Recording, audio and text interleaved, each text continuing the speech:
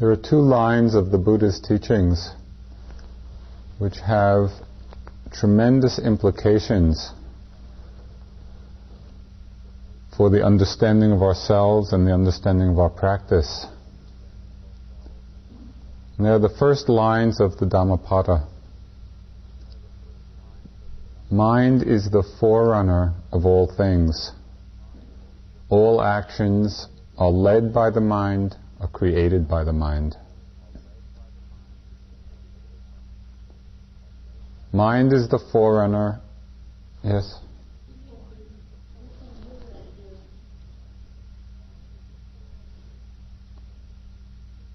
Well, I'll try to speak a little louder, and if you still can't hear, maybe you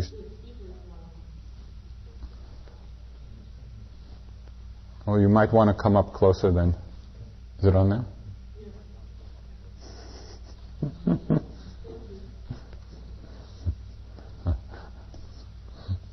The Dharma of technology.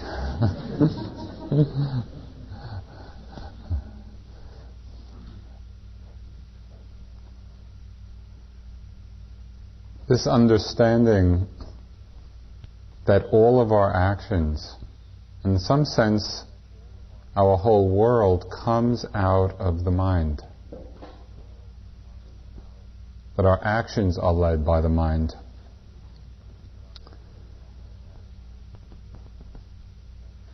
And even in these first few days of sitting, begin to see how very difficult it is to keep the mind steady, to stay present. It's so easy to get lost in thoughts and feelings and daydreams and reveries. We don't actually know what's going on. We take a breath or two, we feel a breath or two, and then the mind is off, and it's gone, and it's lost. What's so interesting is that what we get lost in doesn't even have to be pleasant. We can be sitting here reliving old hurts and pains and resentments and angers. And even though we're suffering, in doing it, still there's this attraction or habit of not being present, not being aware, not being awake. Already, just in this first week of practice, you have had the first insight of insight meditation. You've advanced to the first great level of awakening. And that is how difficult it is, the realization of how difficult it is to stay awake, to stay mindful. Mind is so slippery. We try to give it a very simple object just to be present with. And a couple of breaths and we're off. And we're on a train of association and we don't even know where the train is going. It's not that we kind of hop on this train and we have a destination in mind. We get on with our eyes closed and we're off, and we end up in the most fantastic places. How often do we find ourselves entangled and enmeshed in some drama or other? Some story, some emotion. And in this being lost, it's not simply a question of being lost and then we reawaken and we're back in the moment. But it's really to become aware of when we're lost, there's this contraction at that time into this sense of I, this sense of selfness or I-ness happens when we lose the quality of wakefulness. It's as if we contract into a thought or into an emotion or into a drama. The Buddha said that there is nothing so quickly changeable as the mind. And this was true in the Buddha's time, it's true today, it's the nature of our conditioned minds. So the Buddha said some things about it which are relevant to what we're doing here. He said, a wise person should pay attention to the mind, which is very difficult to perceive. It's extremely subtle and wanders wherever it pleases. The mind, well guarded and trained, will bring happiness. And there's another stanza which is very powerful. And we can see the truth of it not only in our own lives, but as we look about in the world. It said, your worst enemy cannot harm you as much as your own unguarded thoughts. A well-directed mind creates more well-being than even the loving actions of one's parents towards their children.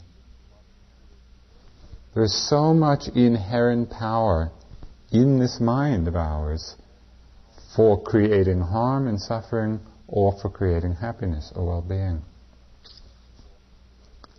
And it's because of this, it's because of the insight into how slippery it is, how often we get lost, and the insight into its potential power. It's from seeing this, from this insight, that we can understand the value and critical importance, the absolutely critical importance for us in our lives, for ourselves and for the world, to come to some understanding. How is it working? Can we come to a place of some steadiness, of some peace, of some insight?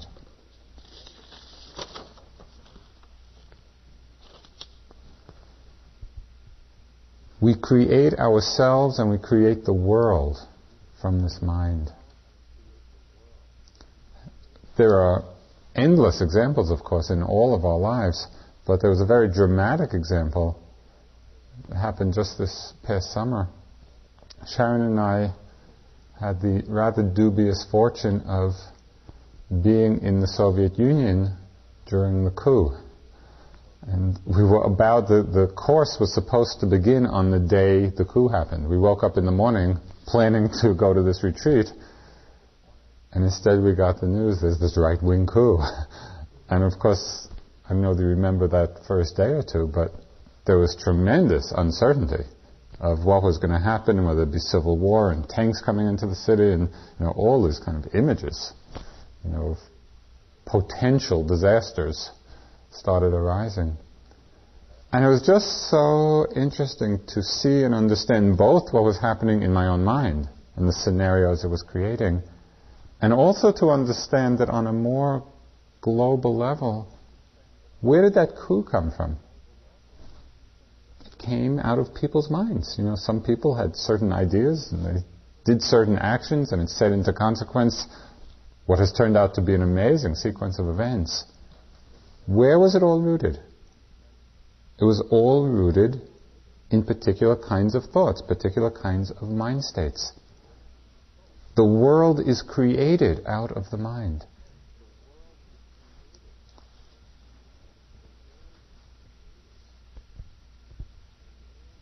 It's essential that we come to some understanding of it. Otherwise, we're just playing out blindly conditioning, often creating tremendous suffering for ourselves, for other people. The question is, how can we accomplish this? How can we actually accomplish a certain steadying of the mind?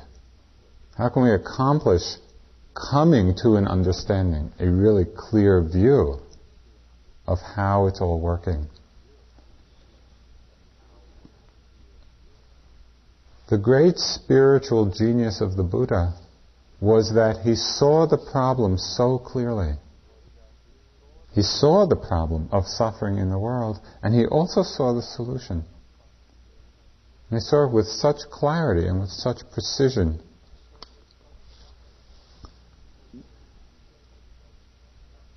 He saw that the key to this steadying of the mind, the key to the development of a liberating wisdom, comes through the practice, the systematic practice of mindful attention, of mindful awareness. And in one sense it's so obvious. If we want to understand things, what do we have to do? We have to look, we have to see, we have to observe it. But from this point, there's a great subtlety of understanding that's involved. Exactly what this mindful awareness means. Because there is a whole spectrum of states which we call awareness. And yet it's only a very particular kind of awareness, which is mindfulness. And so, not only is it very possible, it's very probable that we spend most of our time in different kinds of awareness that are not at all being mindful. It's possible to be aware without being mindful. And that's what I would like to talk about tonight. Just so we have a very clear understanding of what this special quality of mindful awareness is. As a way of understanding it, give a few examples of the kind of awareness that is not mindfulness. And we see it very often in the course of our practice, the course of our lives. We think we're being mindful, and it's really not. Just a few examples. We can see it with the breath. We're aware of one breath, two breaths, three breaths. And then depending on the particular slant of our conditioning, thoughts might arise after 3 breaths. I'm doing pretty good. 3 breaths in a row. That'll be half of the yogi population. The other half of the yogi population, depending on their conditioning, we're with 1, 2, 3 breaths. I'll never get this. And this is impossible. My mind keeps wandering. In all of these attitudes, we're kind of aware of the breath, but there's an overlay. And there's an overlay of a sense of self in that. I'm not doing well, or I'm doing great. And so instead of simply being with the breath, we're creating something extra. Or there may be the sense, we're with the breath and we're feeling 1, 2, 3, 4 times. And that sense of waiting for something to happen. Well, I've been with 4 breaths. Where's some excitement?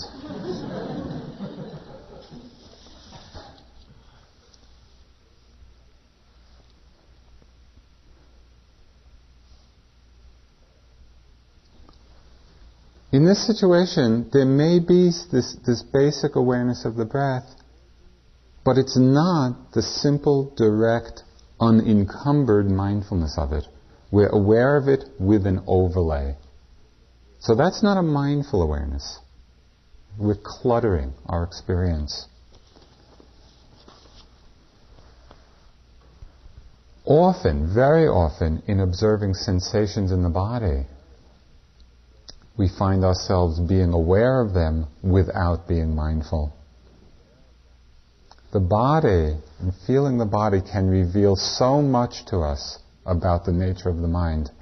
That's why the Buddha gave so much emphasis to mindfulness of the body. Because it shows us so much about what's going on. How are we relating when there are painful feelings? Is there resistance? Is there reluctance? Is there fear? Is there kind of half-hearted willingness to really feel it, to really open to it?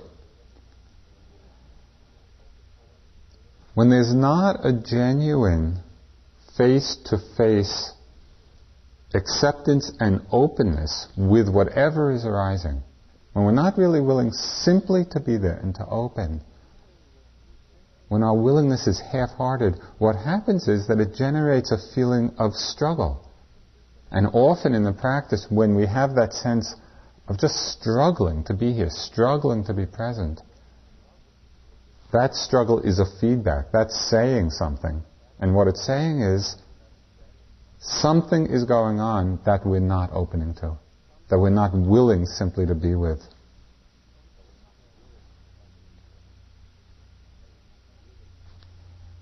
There's an overlay often with pleasant feelings as well. We have pleasant sensations in the body.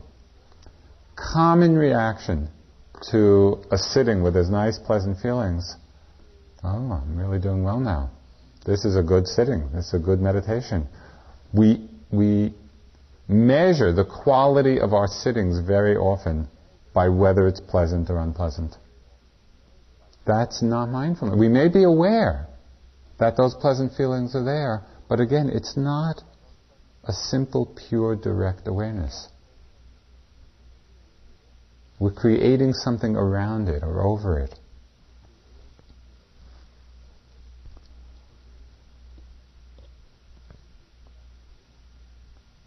We can see these reactions or attitudes with respect to the breath. We can see it in the different sensations in the body.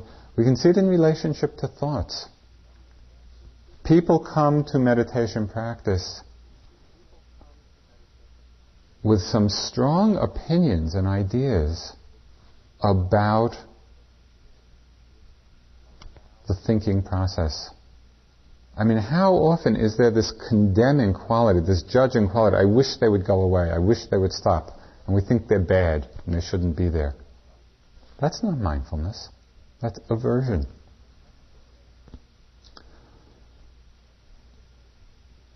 The other side of that is the tendency of the habit we have, which is also very strong, of either by choice or by habit, indulging our thoughts. Oh, this is a good one. We spend the next 45 minutes solving our problems or having some brilliant idea or whatever. And then at the end of the sitting, oh, that was good. This one went fast.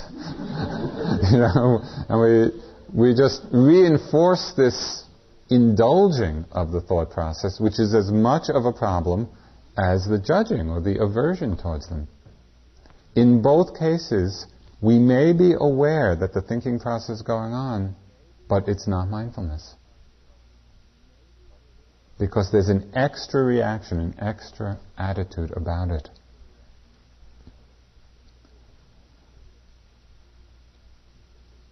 See it in relationship to the breath, to sensations, to thoughts. We can see it very clearly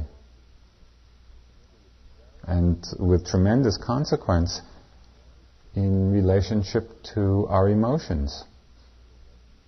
How do we relate to the whole range of emotions that come in our lives and in our practice? Do we get lost over and over again in them? Do we start drowning in the emotions? Do we become so completely identified with every emotional storm or story that comes up?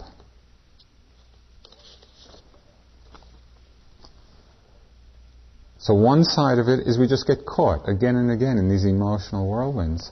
The other side of it, which again is equally not mindful, is a denying or a pushing them away or a pretense, oh, I'm not feeling angry.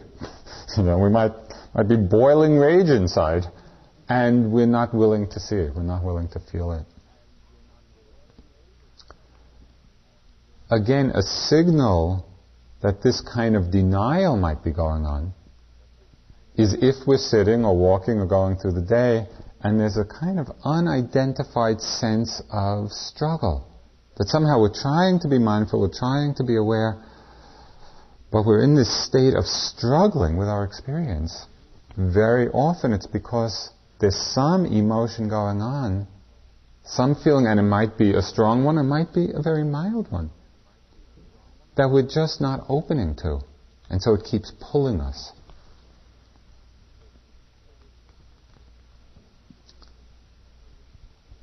Repetitive, obsessive kinds of thoughts also often signal the presence of an unacknowledged emotion. And we have the same thoughts going around again and again and again and again.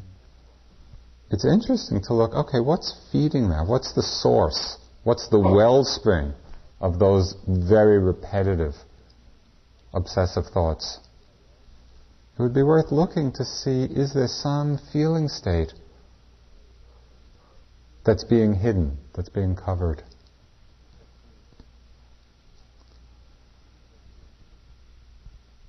In terms of understanding our relationship to emotions, it can be very valuable to examine what our basic attitude is about them, because we bring that attitude to the meditation practice as well. Some people have the idea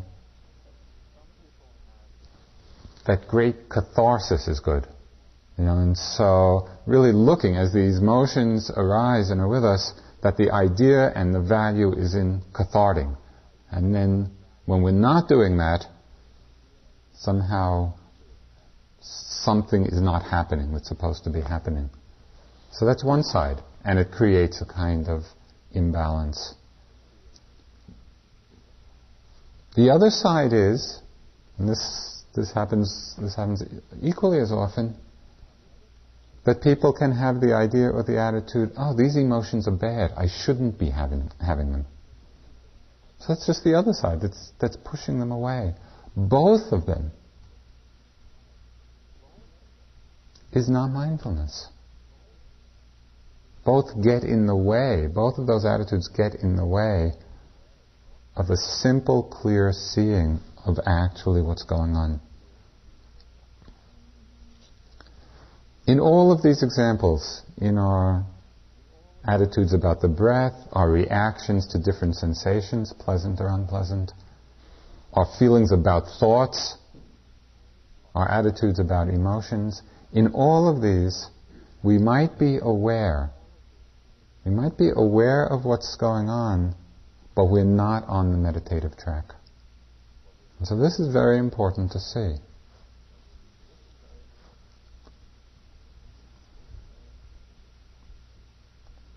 So what is this quality of mindful awareness? What's this special quality which actually gives us a taste of freedom in the mind, which is very different than the reactive mind?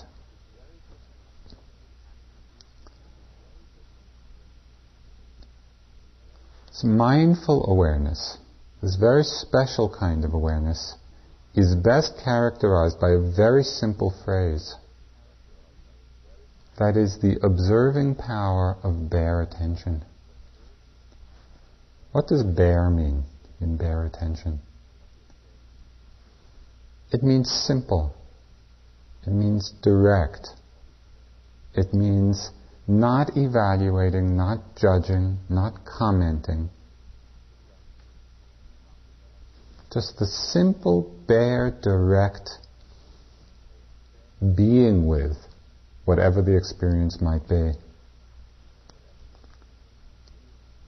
It means not making up stories about our experience. Then it's no longer bare attention. Then it's convoluted attention. And we start living in our own stories. We start living in our own dramas. Attention here means that observing power of the mind. We put the two together, bare attention. It's that observing power of the mind which doesn't judge, doesn't evaluate, doesn't compare. It just is with what is arising. Very, very simply.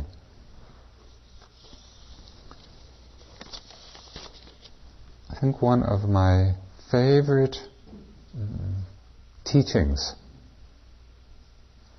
in the whole Buddhist canon, the Buddhists summed it all up to this one person who was in a very big hurry to get to the essence of things. Right? And they were just standing in the middle of the road, and so the Buddha had to make it very, very concise.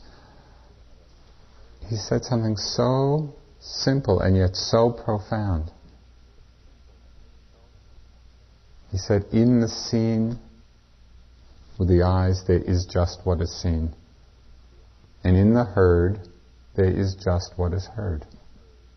And in the sense, the smell and taste and sensed in the body, there is just what is sensed. And in the thought, there is just what is thought.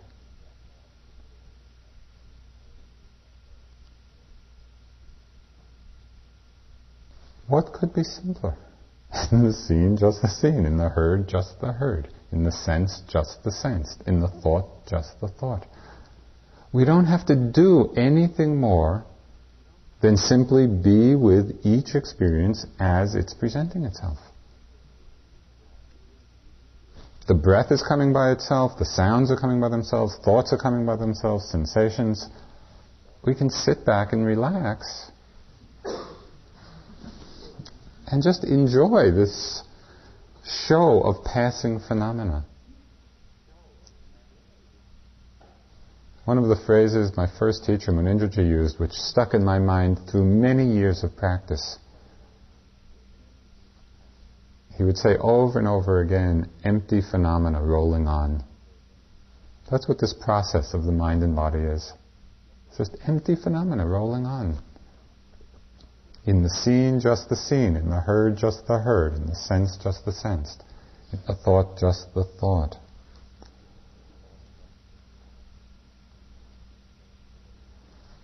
So experiencing and strengthening this particular quality of bare attention is like tuning in to a particular frequency on a whole spectrum of frequencies. There's lots of ways we can be aware. Most of them have a lot of static. There's a lot of clutter, there's a lot of overlay of reaction and story and interpretation. Mindful awareness is so simple. It's that station which comes in with crystal clarity, with crystal purity.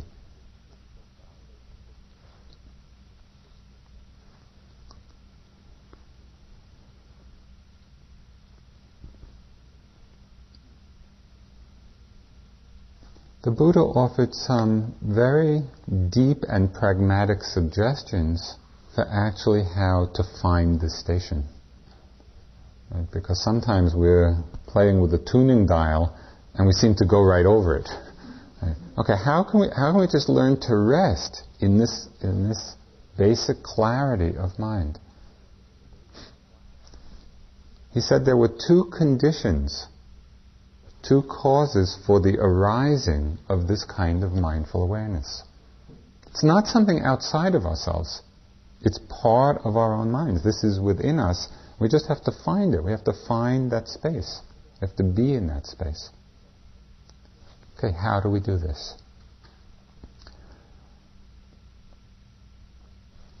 I want to take a brief diversion here for a moment.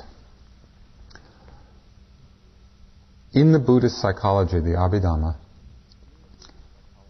when there is the description of consciousness in the mind, there's a very detailed and sophisticated analysis of all the different qualities of mind that arise in every moment of consciousness. And these are called mental factors. Over the course of these 3 months, we're going to be talking a lot about these different mental factors. They come in again and again, from different angles. So mental factors are simply certain qualities or functions arising in consciousness, at particular times. Okay, so the first factor for the arising of mindful awareness, the thing that helps us to find this particular channel, this particular station, is the factor of perception. I want to talk a little bit about what perception means. Perception is that factor of mind which recognizes an object. It recognizes the distinguishing marks. So in other words, we see something is yellow and something is blue.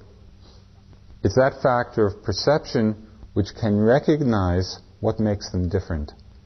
And it stores those distinguishing marks in our memory so we know for the future. We recognize in the future, yeah, that's yellow, that's blue, that's a woman, that's a man, that's a car, that's a house. Okay, that's the factor of perception. It's the recognition.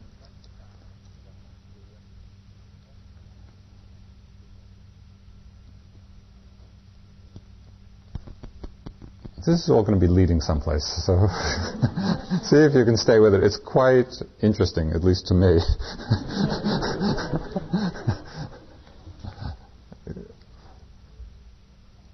Perception as a factor it's not a penetrating factor. It's a very light. That is, it's just the surface recognition of the object, recognizing what's going on. In this sense, it's much lighter. It has a much lighter touch than mindfulness. Because the nature of mindfulness is to go deep into the object, to understand it deeply, to feel it deeply. Perception is not like that. Perception is just on the surface, and it picks out the distinguishing marks.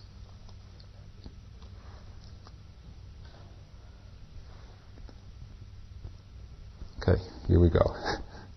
It's because perception, this very simple surface recognition of the object, is a condition for mindful awareness to arise. It's because of this that we can begin to understand and appreciate deeply the value of the mental noting as a tool.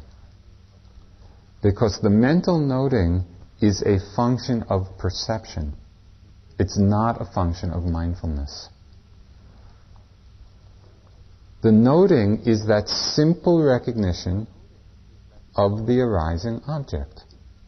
In-breath, out-breath, rising, falling, hearing, pressure, tightness. It's just that surface, simple, light acknowledgement, yes, there's this, there's this, there's this.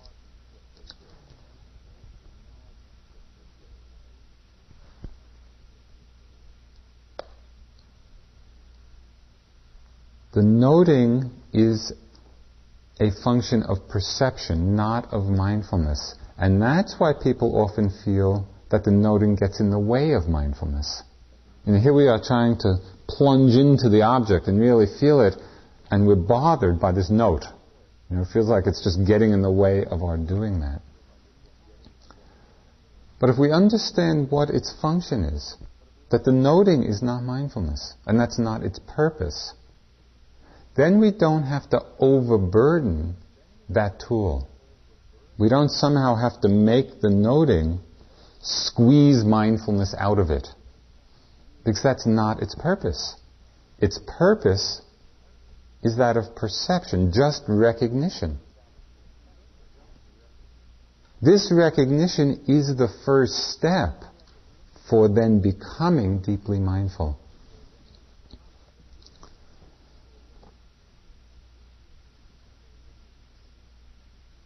I'd like to just talk a little bit about the different ways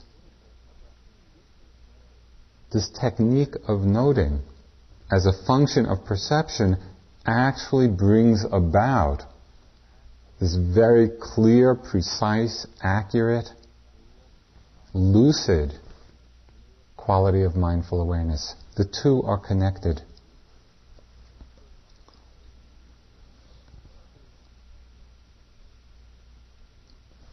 The first way that it creates mindfulness, the noting is like a picture frame.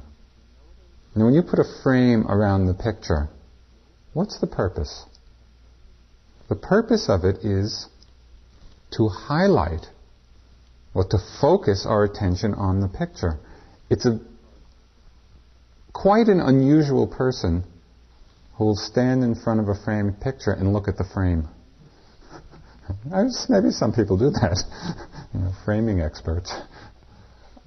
But really the idea is not to look at the frame. It's just serving that function of focusing our attention on what's within it. That's how the noting should be used. Right? It's just that quality of recognition which frames the moment. Oh yeah, there's this. And then we really look to see what the this is. It's also feedback. The noting is feedback in the moment of whether we really are paying attention or not. There's a very prevalent, and might even be contagious, yogi disease. And that is something which I call more or less mindfulness. We sit and we're kind of mindful. We're kind of paying attention, but not really. It's just enough so that we're a little connected. And one way of diagnosing this disease, there are some very, very good diagnostic tools. If you're noting, and you're with the breath, and you're noting falling, and the breath is rising, that's a good sign that you're in this condition.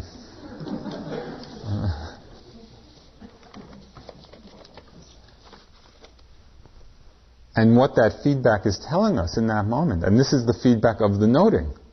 If we weren't noting in that moment, we could be going on in that more or less mindfulness for a long time and not recognize that our attention is not really present, not fully present.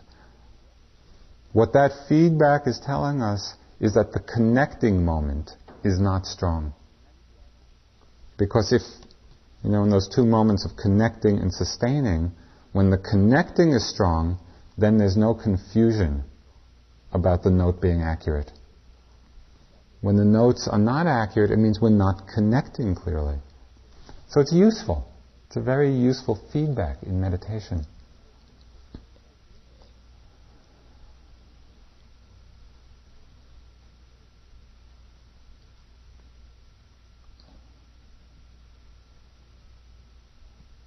The tone of the note can show us a lot about the nature of our mind and the reaction, the reactivity of our mind. It can tell us whether we're simply being aware or we're on the track of mindful awareness. So we're just observing how we're noting, thinking, and we can feel in the tone of the note a tightness, an aversion, a dislike. That is very valuable. Because instead of just carrying that attitude invisibly, it's revealed to us. And what is very magical, it's a real magic of the practice, by softening the tone of the note, we are softening and relaxing our minds. It's actually a very efficacious way. Let me just drop back and be with what's happening. We drop back into that frequency of real mindfulness. Okay, so this factor of perception is the first condition for mindfulness to arise. And it's the mental noting which is the function of perception. That's how the noting fits into all of this. Remember, it's very light. It's just the surface recognition. We don't have to give a lot of heavy effort to it. It's just the lightest touch to frame what's there so that we can see it clearly, so that we actually can become mindful of it.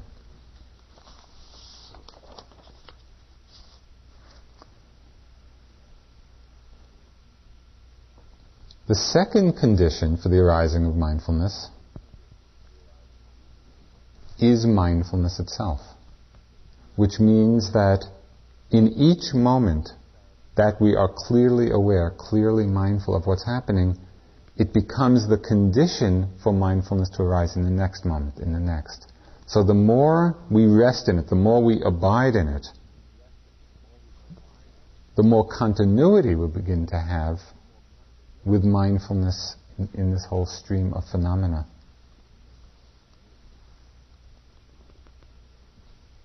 This is really how we can understand what's meant by the building of momentum in the practice.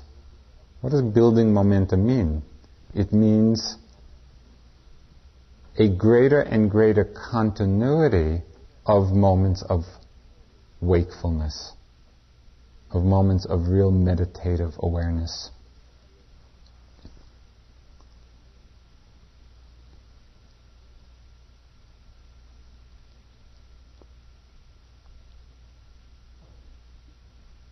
So we strengthen these two conditions.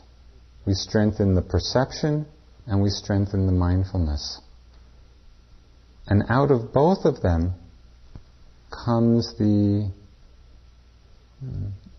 experience, the taste of a mind that is in a free relationship to each object that is arising. One of the images which I have been playing with a lot and exploring a lot is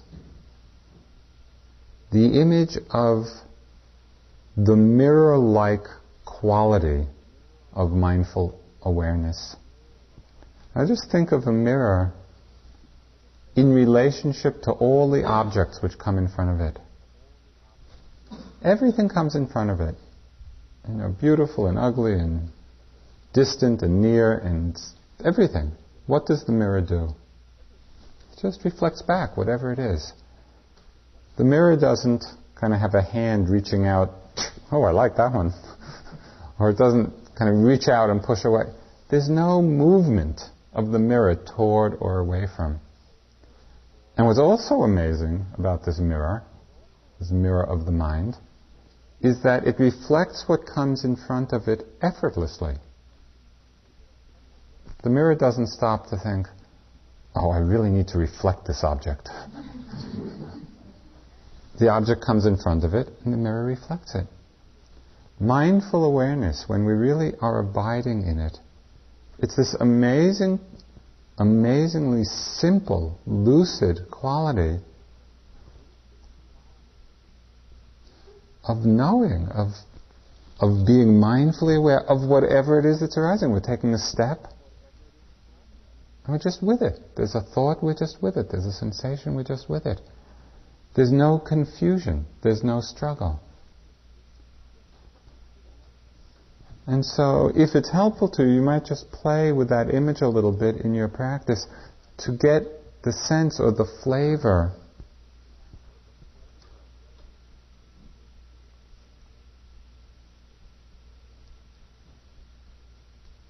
of effortless wakefulness.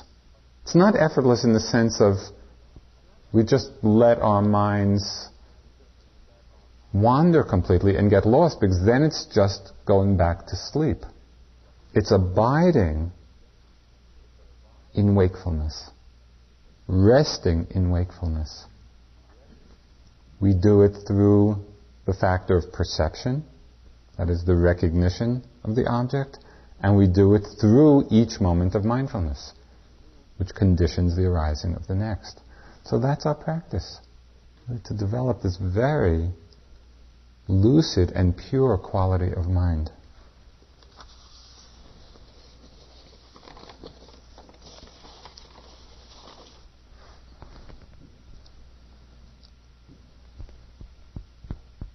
We practice it with each breath.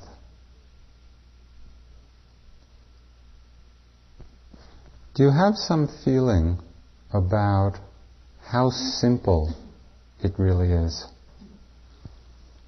The breath is happening by itself, so we don't have to do anything to make ourselves breathe. Right? We just have to sit here. The breath is happening.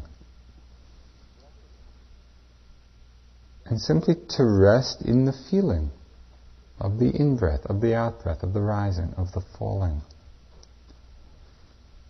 When the mind goes off, when we do get lost, which will happen, we just come back again, very simply. No struggle, no forcing, no tightening. We know that we're off, we just come back. We feel it carefully, we feel it deeply, we feel it delicately.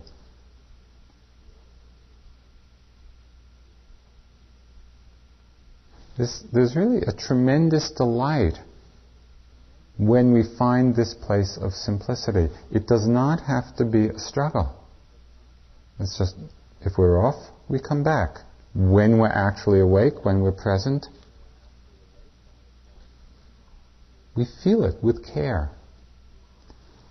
The breath is actually an amazing phenomenon. We don't really give it its due. Very often, yogis get bored with the breath. Another breath. I've had yogis imagine how many more breaths they have to take till the end of the course.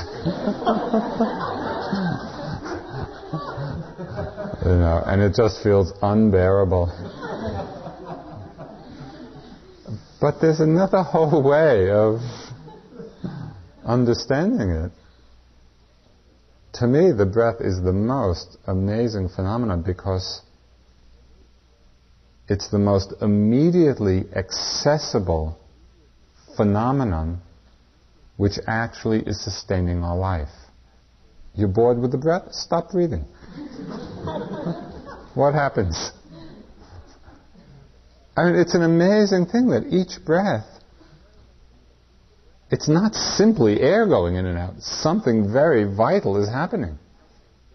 I mean, it's our life which is coming in and out. Can we be respectful enough of the process to actually take some interest in it? Because it's an amazingly powerful energy and process that's going on. But we need to be sensitive enough to really feel it so that we're not lost in all our thoughts and all our stories and all our fantasies.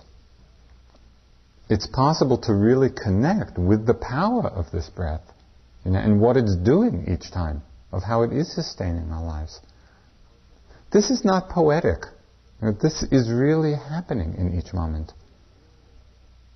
And so when there's that quality of understanding, each breath becomes something of interest. Okay, what just happened? What is this? When we're on this track of mindful awareness, when we found this frequency of real purity of attention, where it's not reactive, it becomes much easier to open to the whole range of sensations in the body.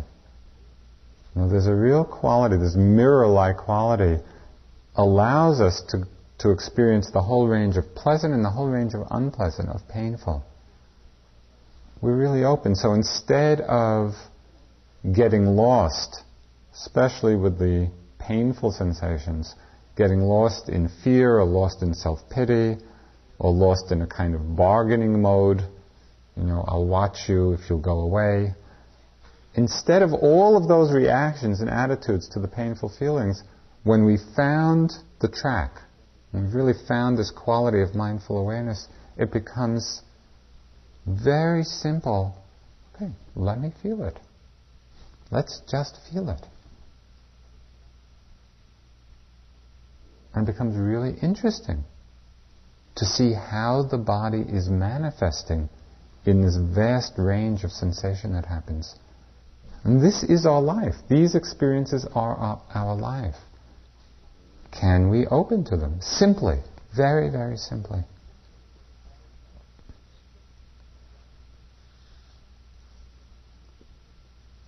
This mindful awareness, the clarity of it, also opens us to a whole new way of being with emotions.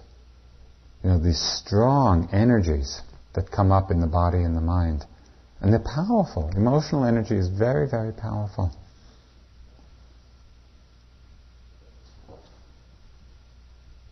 The very first gift of the mindful awareness is that these emotional energies are no longer unconscious filters on our experience.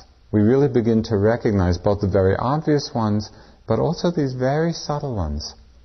Because when they're unrecognized, it's as if we're looking at experience through the filter of the emotion. And so we're not seeing anything clearly. We're not seeing the emotion and we're not seeing the experience. And there's such a rich array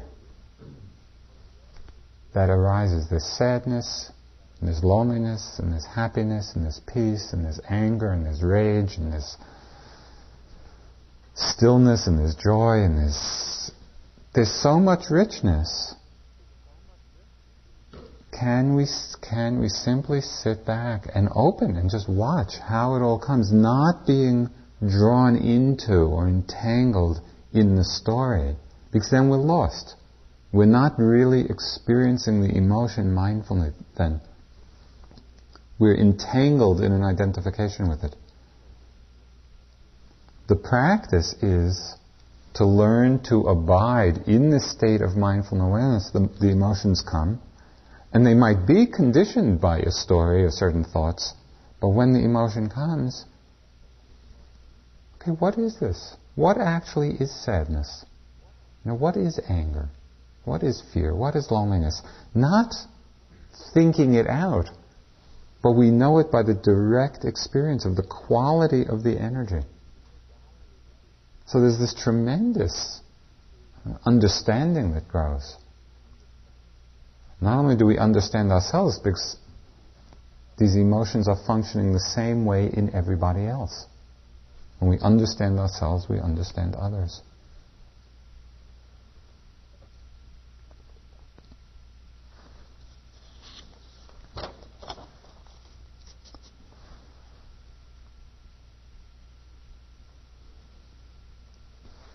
When we settle into this space of mindful awareness, just that clarity of being with each object that is arising, the breath, sensations, emotions, we can also do it, can also have this mindful awareness with thought itself. And one of the most interesting, ongoingly interesting phenomena for me is over and over again understanding and seeing the nature of thought. What is this phenomena of thought? When we don't see it, when we don't understand it, we are enslaved by it. And that's not an exaggeration. It's our thoughts which are running our lives. Do this, do that, go here, go there. Everything we do in our lives is prompted by this little voice in the mind, or many little voices in the mind. Very rarely do we stop and really look at, okay, what is the nature of thought? What is this phenomena? Instead of either simply following it or reacting against it or judging it or trying to push it away, can we really take a look?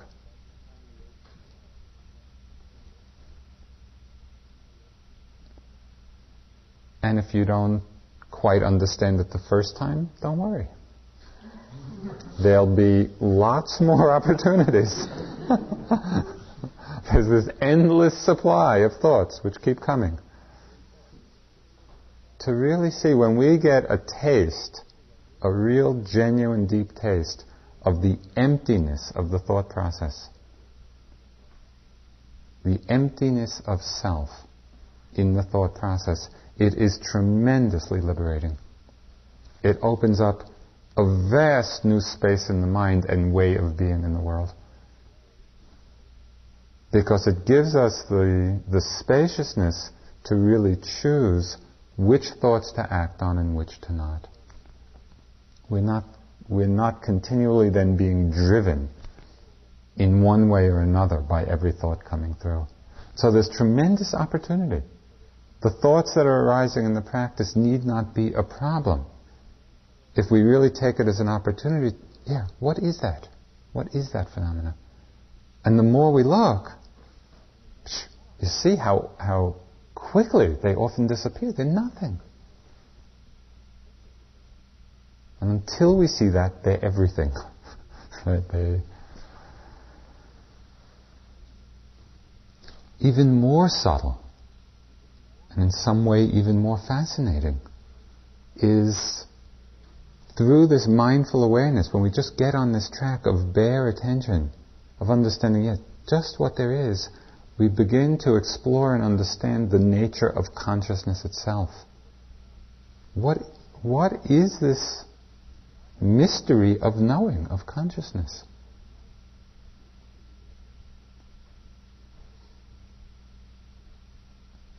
I mean, right now, we're seeing one another and we're hearing. What is that? What is that knowing? How does it arise? What is its qualities? The only way of understanding this, and we could read 10,000 books and we won't get it. What you're doing here, moment after moment, that's the exploration. Okay, we sit, we quiet the mind, we steady the mind. And we just have this amazing opportunity to really see, to understand. Now, the most profound nature of who we are, of what this is.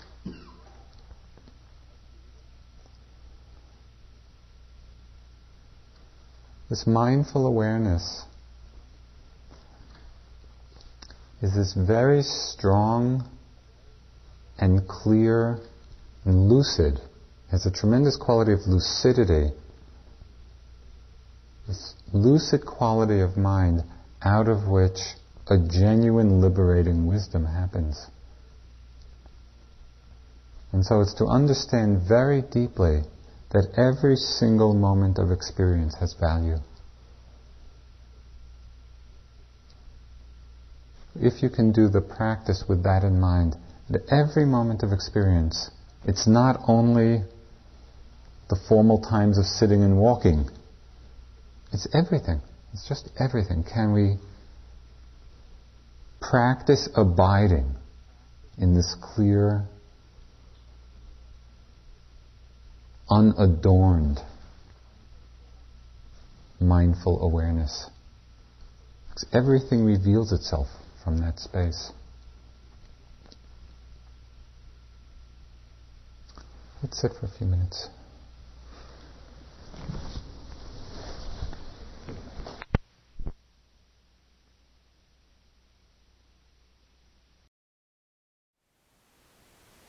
Thank you for listening. To learn how you can support the teachers and Dharma Seed, please visit dharmaseed.org/donate.